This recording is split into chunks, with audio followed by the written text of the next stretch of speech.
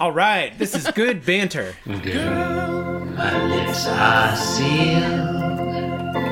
You make me want off. Yield my car, shield my tie, heel, high deal, bar wheel, stop you. Jim Davis is my name. Welcome into Being Jim Davis, the podcast that blames its poor listenership numbers on the National Park Service. I'm Emily Kogis, and I am Jim Davis. And my name is John Gibson, and I'm Jim Davis. And my name is Christopher Winter, and I'm Jim Davis. John, Chris, Emily, what happens on today's episode of Garfield? I mean, we have no way of knowing because we don't know what day it is. God damn it. I don't know when I am. What's happening? I didn't know. Today Sorry. No, that's actually my fault because Is I was in charge of Friday, making sure this was ready. Okay, here you go. Friday, January 19th, 1979. That's right. Yeah. I remember now. All right. Well, I'm gonna tell you about it in today's Garfield strip for Friday, The 215th ever. of 1979's first month, which is called January. That is what they called the first month in 1979. I remember that now. In today, God damn it!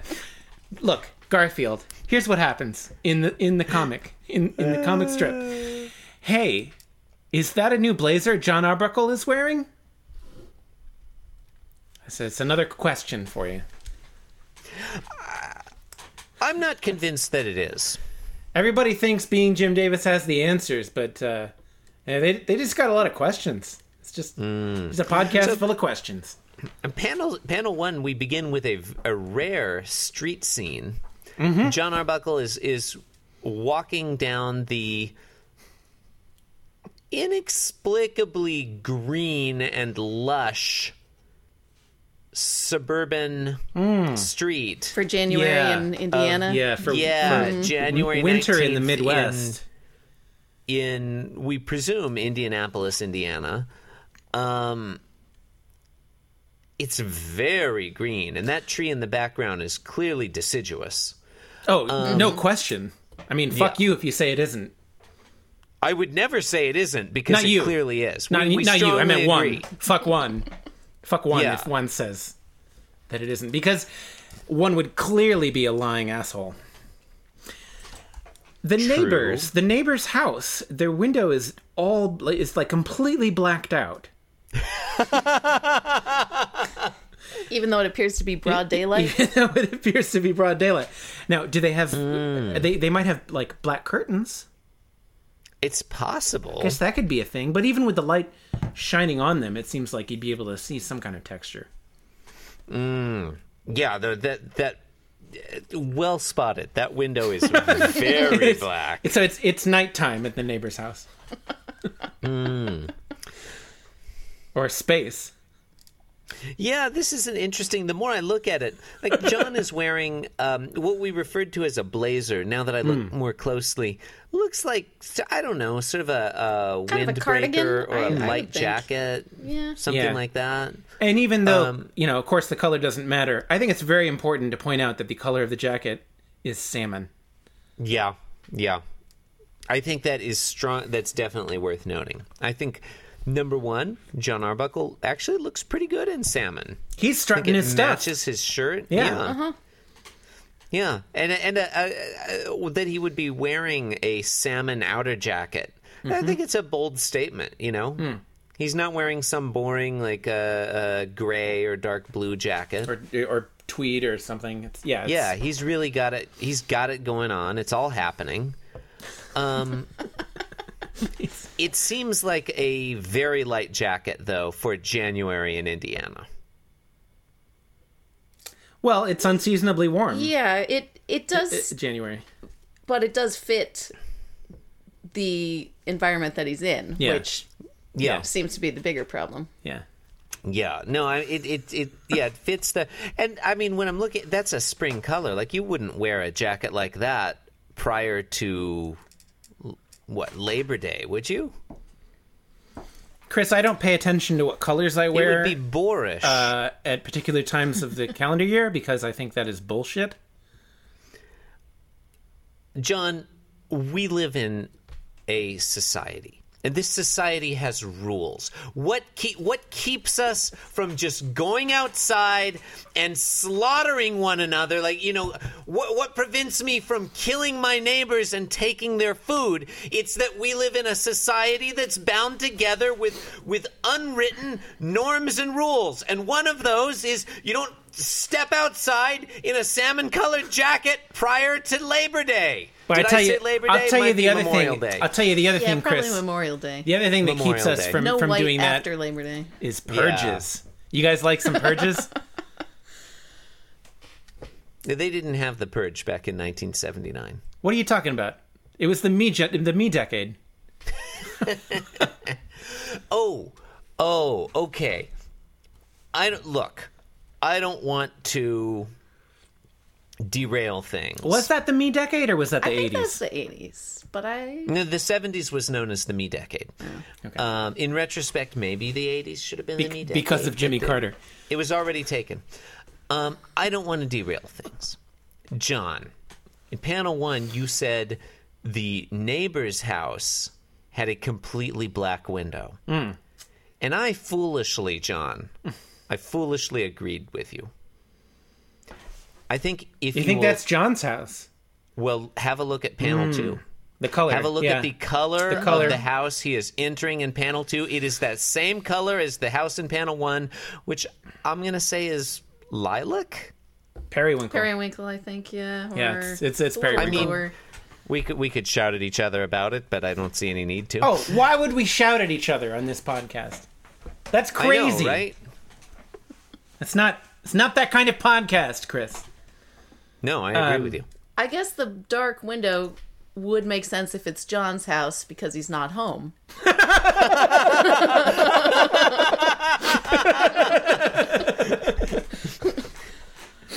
Okay, all right. All right. That's how lights work. Yep. mystery solved. Yeah, okay. And so the lights come on in the third panel when he enters He has the door. a smart Okay. home. Oh, have we mentioned the things John Arbuckle is thinking? No. No, we have not. Okay. So in panel 1, John Arbuckle is thinking, bachelorhood is okay, I guess. Yeah, and he has an expression on his face. It consists of True. So far, you're correct. eyes and a mouth, and I guess we're going to call that a nose. Yeah. Boy, well, the more I look at that, the less I'm convinced that it's a nose. He looks like he's just barely tolerating bachelorhood. Yeah, it doesn't. It sort of belies his real opinion. Which I don't know. It's like he's not really thinking what he's saying. He's thinking in sarcasm, I guess. Is he trying to I mean, convince himself? I think the statement, bachelorhood is okay, I guess. Like this could be a mantra that he's could be repeating quite- over and over. When I first saw this one, I could have sworn that we'd seen this setup before, but then I searched Yeah, through you and mentioned I that. couldn't find it. So I don't know if You might be don't know, remembering maybe- John Arbuckle's infamous encounter with his Bachelor magazine. That's the other time Yeah. he is mentioned being a bachelor. If he were holding a nudie mag in this panel and thinking the same phrase, he would have a big fat smile on his face. True. Yeah. it would be Bachelorhood is honest. okay, I guess, given my ready access to mail order pornography. Man, you had to order pornography back then? That's crazy. It was a different People were time. savages back then. It was a different time. Okay. They were wearing salmon before Memorial Day. Yeah. One more final read on this. Uh-huh. My initial impression was, oh, holy shit, John's wearing a pink jacket. Mm-hmm. And then I read his thought bubble. Bachelorhood is okay, I guess. And so I immediately wondered if the jacket were meant to symbolize bachelorhood. The Yeah. salmon jacket of bachelorhood. The implication being bachelorhood is okay. We get to wear these nice salmon jackets. John, well, I remember the day on the morning of my marriage when I ceremonially discarded my salmon-colored jacket of bachelorhood and put on for the first time the lilac-colored jacket You put away of married childish life. things. Yes. Is the salmon jacket like the daytime version of the like disco leisure suit for John? Like, The priest said, "On this day you discard the salmon jacket of bachelorhood and all the mail-order nudie magazines that come with it." Panel 2, John Arbuckle is going into a house and thinking, "But you just can't beat ... Panel 3, John Arbuckle entering a home. We assume it's his. Thinking the continuation of that thought. Someone waiting for you when you get home. And it also features Garfield sort of bounding up to... Happily. Yeah, happily bouncing across the panel up to his master. How do we feel about this strip? Confused. I feel like this week as a whole is sort of exploring whether, like, Garfield's relationship to him being a cat. Like, is he a cat? Is he not a cat? Like, which cat-like behaviors? You know, he's scared of the mouse, and that makes him not cat-like. I don't know. It is exploring here, is that like a euphemism for wildly inconsistent swings in behavior? Yes. I feel like the emotional arc between Garfield and John from Monday to Friday has just been insane. Like 3 days of Garfield just totally dominating John. Just this alpha cat behavior, followed by Garfield freaking out over a mouse, followed by Garfield bounding happily to see John, his master. Well, that's, you know, classic abusive relationship, right? He's, You think John is... Wait, is John the abusive one? No, Garfield. Garfield's the abusive one. No, I think the mouse is the abusive one. Garfield and John are Like- both in an abusive relationship Maybe- with this mouse. Maybe the mailman is the abusive one. I don't know. This strip No, does that's crazy. seem pretty saccharine in the context of the week. But it's actually like... I don't know. I'm with you there. Like that was my first read. Like, oh god, yeah, whatever. All right, cats are like wives. But then like... What? Wait, what? Wait, what? Someone waiting for you when you get home? Like, think of this as like a 50s sitcom, Right, yeah. the man, honey, I'm home, and Garfield's like, you know, oh, the pot roast is almost ready, you know, like. So many. I can't think of the number of times I've watched like the Donna Reed show. I was gonna say or Donna Reed. Some program like that. You remember the husband comes in the door and Donna Reed bounds down the hallway like on all fours and pounces on him happily. Yeah. Yeah, Exactly. That That's was exactly just what how I it was happened. Yeah, But it's like it's kind of I don't know, like.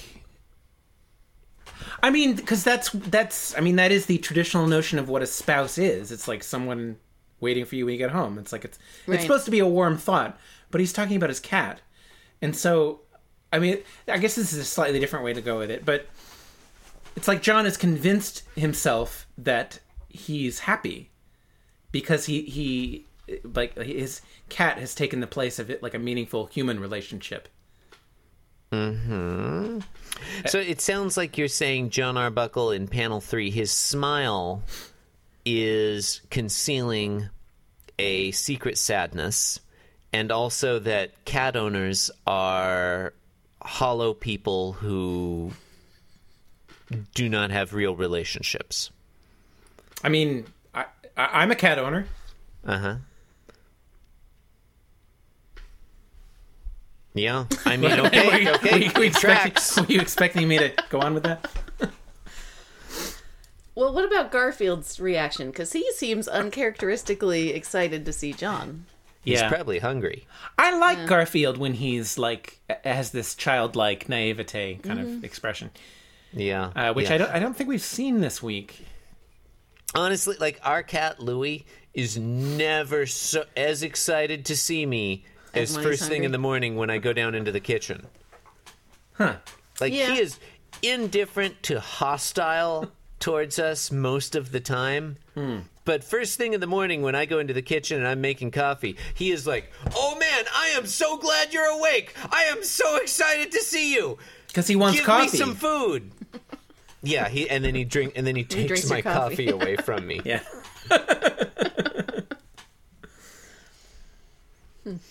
All right. Yeah, this is another. I feel like this is another. We haven't seen this in a while. I guess we haven't seen it since Christmas Day, to be specific. Of Jim Davis going the full saccharine, not even attempting a punchline. But I disagree with that. I think this one is a little bit more ambiguous. Mm-hmm. Because there is that sinister read. I don't He's- see a he's sinister so read lonely here at that, all. Like, he's so lonely that he thinks that he thinks his cat. thinks having a cat is a replacement for having a meaningful romantic relationship. I mean, Come on, look at where it starts. Bachelorhood is okay, I guess. yeah. And then he's convinced himself by panel 3 that he's happy. I mean, I guess I can read this a number of ways. I guess I can see this as Jim Davis telling his readers, it's okay. It's okay to be alone. Get yourself a cat. You'll be fine. That's not sinister to me. That's like Jim Davis saying, like, hey, you, my fans, I know you're basically a bunch of losers. I know no human will ever love you. But you could have a cat. I guess that's a little sinister. Honestly, here's what I'm more concerned about. In panel 2, that red doorknob, that Yeah, I was crimson wondering if we were going to doorknob, get into the crimson doorknob. the crimson doorknob is on the left side of the door, but in panel 3, it is on the right side of the door. Well, What the fuck happened?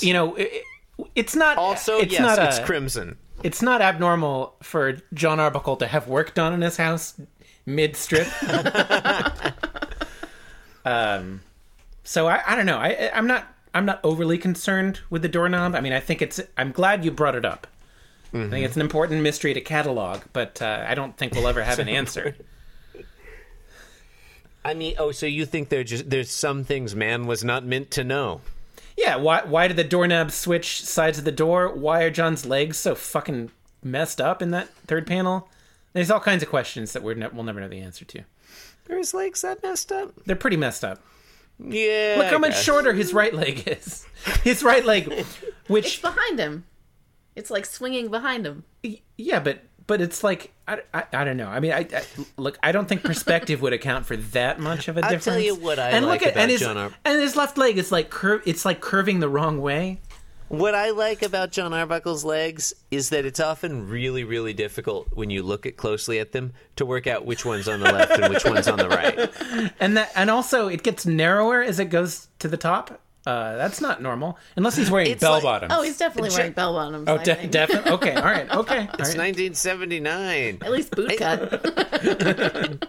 John Arbuckle's legs are like one of those Gestalt psychology pictures, like the ink duck blots? rabbit. Oh, Where it's like, I right. see it one way, and now like, whoa, it shifted. Now I see his legs the other way. now the ballerina's spinning the opposite way. Yeah. Yeah. Now the man is a sad tableau of bachelorhood. Now the doorknob is on the right side of the door. Yeah, it really says more about the person reading it Maybe than the shifting of the doorknob represents his shift in attitude Oh. about his bachelorhood. that's good. Yeah. Yeah. I'm not sure I read this as sinister as you do, though, John. I almost read it as Jim Davis saying, like, hey, it's okay. You can live alone. You can do it. You're fine. Maybe Hang there in are there. two doorways and the door is hinged in the middle. So he's like swinging it around counterclockwise. Right? So like the hinge is here. Oh no, oh, right, it's an audio podcast. But I he's might like need a swinging. diagram. He's swinging it around from one door frame to the other door frame, right? So the doorknob is always on the outside of the circle. I'm gonna need you to build a 3D model. Well, I know what I'm doing with my weekend.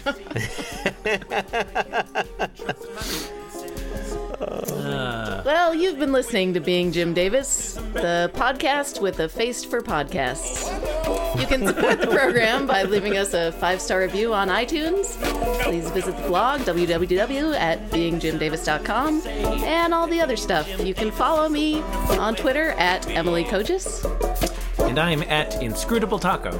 And I'm at the Chris Winter. Yes, I'm being Jim Davis. Yes, I'm being Jim Davis. Okay. Thank you. Thanks for listening, and good night.